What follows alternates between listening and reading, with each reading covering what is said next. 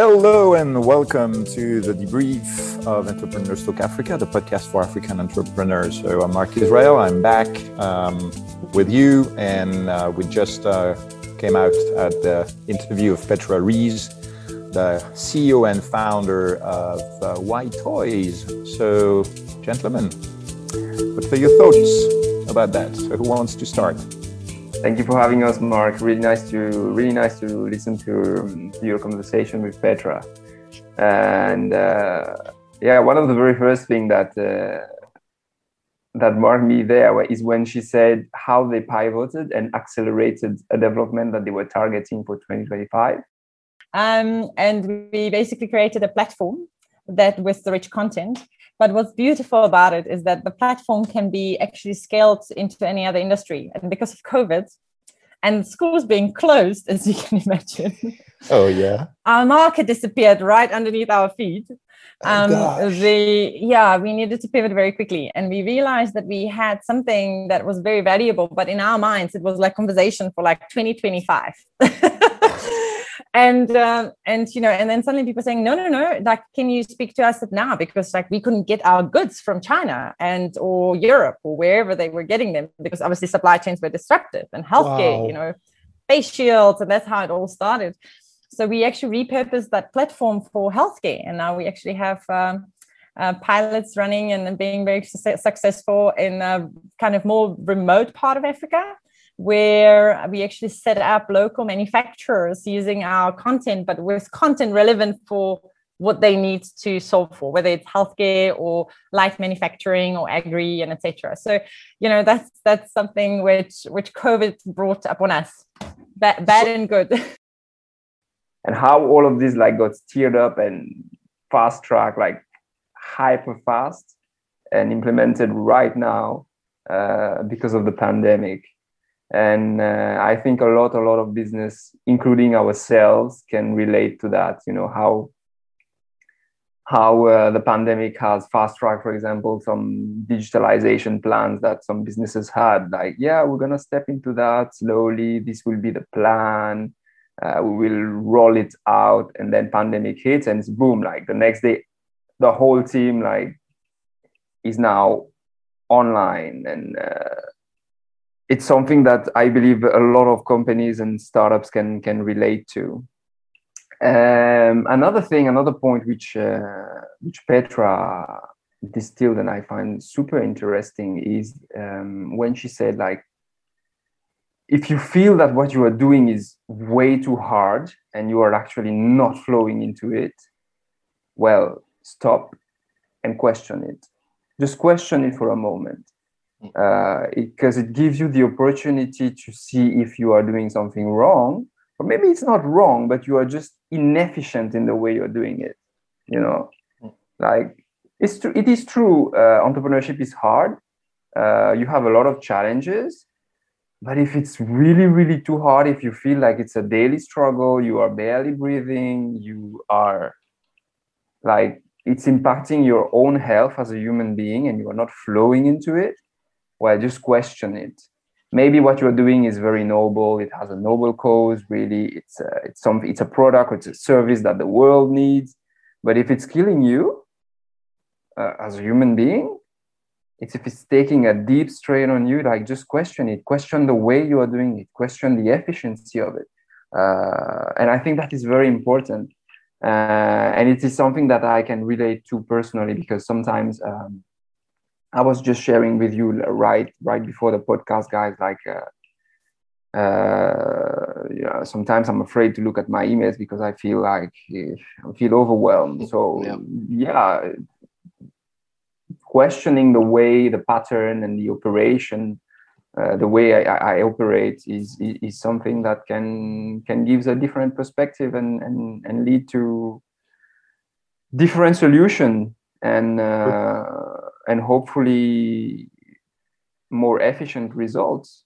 So I think this is something that I have personally taken out of all the insightful information that Petra gave. If it's too hard, take a moment to question it, question the approach, question the operation, question the efficiency. Yeah, I definitely agree with that one.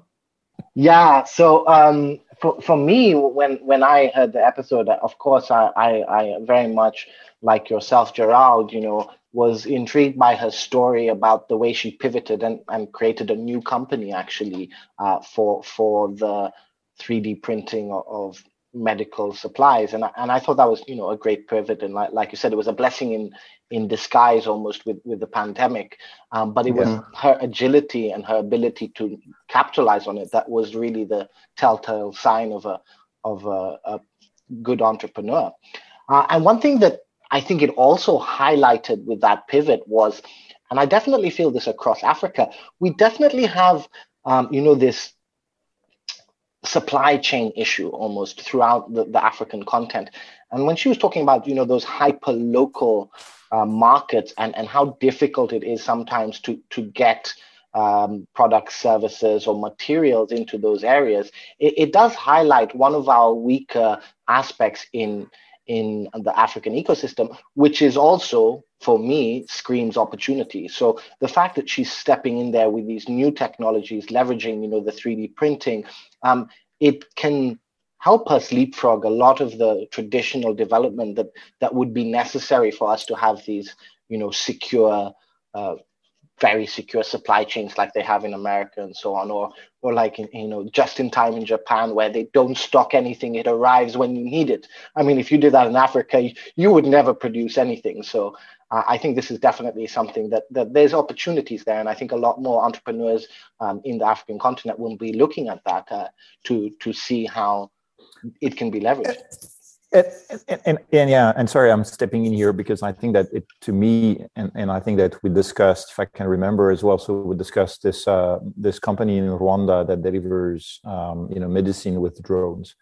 The interesting piece there is, and we talked a lot about innovation in previous podcasts, and when you look at using drones to deliver things, where is the innovation? There is no innovation there. Okay, Amazon's talking about it for years, but then they do something successfully, and then it starts to pollinate basically in other areas of the world. And I think that even this 3D printing that Petra was mentioning, now we're seeing more and more companies, not because of COVID, but because of other parts that, hey, you know what? I got that thing that is broken, and it's because of the small part. Well, if we can print that, now you can basically repair. And so the programmed obsolescence that we're talking about can be overcome, basically. And so we can lengthen the time of any kind of material.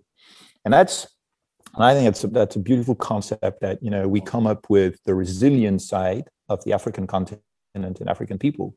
And then we apply that to our reality and future reality in a world where resources are scarce. Man, the future belongs to Africa. Yeah, for sure. And you mentioned innovation there, and that kind of leads me on to the other thing I took out from that great interview you had with Petra. She talks about creative problem solving, and that led to your discussion about the education system. So that's how it started with us. And as a mom, I realized that, one thing that the education system can't really fix today is to ensure that my kids going to become creative geniuses and entrepreneurs, potentially, if they want to. If they don't want to, they still need to become creative geniuses to fix some wicked problems that we're leaving for them. And I realized that I'm not the only one. And yes, we mentioned it a lot, how a lot of times there are issues in the education system of how we encourage our children to learn and how this is put through. And for myself, being very much in the innovation space, my bread and butter is looking for creative solutions and creative problem solving, which is something that is not necessarily seen as a key aspect of an educational journey. And I think highlighting that fact, and not just that, she highlighted it, she identified it within her kids as well, and wanting them to be creative geniuses, as she says. But one thing she did was took action. She said, okay, how can I enable this creative problem solving or this creative mindset out with the school education. And I think, this lends to the STEAM programs that we see coming up around the world, and these extracurricular activities to substitute maybe the shortcomings, because it's a huge system. It's very difficult to change. It's like a big ship. You can't change education all at once. It takes time. But at the same time, that's not to say you can't do anything about that. And I think her approach to that was really, really, testament to her, because she was saying, okay, I'll do something about it. I want my kid to be more creative. I want to give them the thinking that will help them in the future of the world. I'm going to do something about it. And I think, a lot of us can take some pointers there and being like, don't just accept it, do something about it. And I thought, with Why Toys, it's a really interesting concept. Yeah, Gerald, go ahead. Yeah, and I completely agree with what Jason just said. And another thing that Petra distilled out and shared with us is the moment they started broadening their vision, like they've gotten themselves out of, okay, we are facing a pandemic, we were producing this, we were into this line of business, now we cannot do it because of the pandemic. All this narrative that companies have been through when pandemic hit. What they've done, they've broadened their vision, and then it led them to something completely amazing, completely different from what they were starting, a different line of business, actually. But the fact of broadening their vision, of taking some step back and, looking over the clouds, have taken them to an amazing destination. And I think people should not be afraid of doing that, broadening your vision, even if it takes you very far from your comfort zone and very far from your initial plan. Yeah. That was an interesting, actually, sidetracking basically during the discussion, because when I prepared the interview, so I was really focusing on one thing, and I think that when she started to explain, how they started to look into opportunities in the health sector, and how they pivoted, so the whole conversation, went over. Well, unfortunately, when we talk to startups, you talk about focusing. Yeah, you need to focus. No, don't look on the sides. Focus. And then actually, they managed to survive and strive because they did not focus. They did the complete or because they derailed their vision. Mm-hmm. And so they were not afraid to do it. So but that drive. That's what at one point, I went back on the education piece, because that was the original of Why Toys, and the fact that.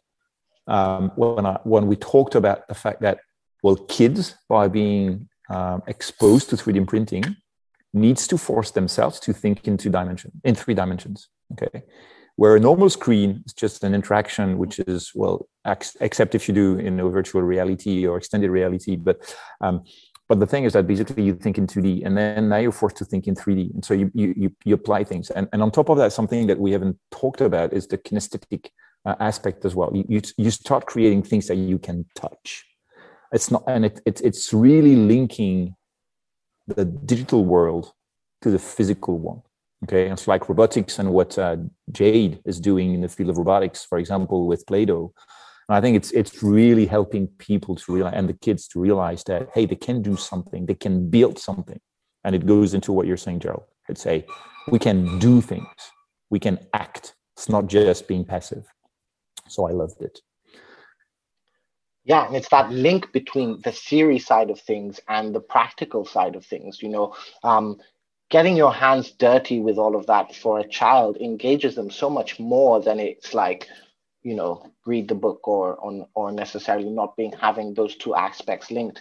And like you say, I think that is key to moving that thinking forward. And she raises, some really good points on that. Cool. Gentlemen, thank you very much. It was enjoyable to debrief with you. So, and thanks for all of you who tuned up and listened. So you've been listening to Entrepreneurs Talk Africa, the podcast for African entrepreneurs. I'm Mark Israel, co-founder and CEO of the Talk Collective. the company behind Entrepreneurs Talk Africa. And today we had the pleasure to debrief with Jason and Gerald about my interview with Petra Rees from White Toys. So don't forget, leave us 5 stars, and we look forward to being with you again next week. Ciao.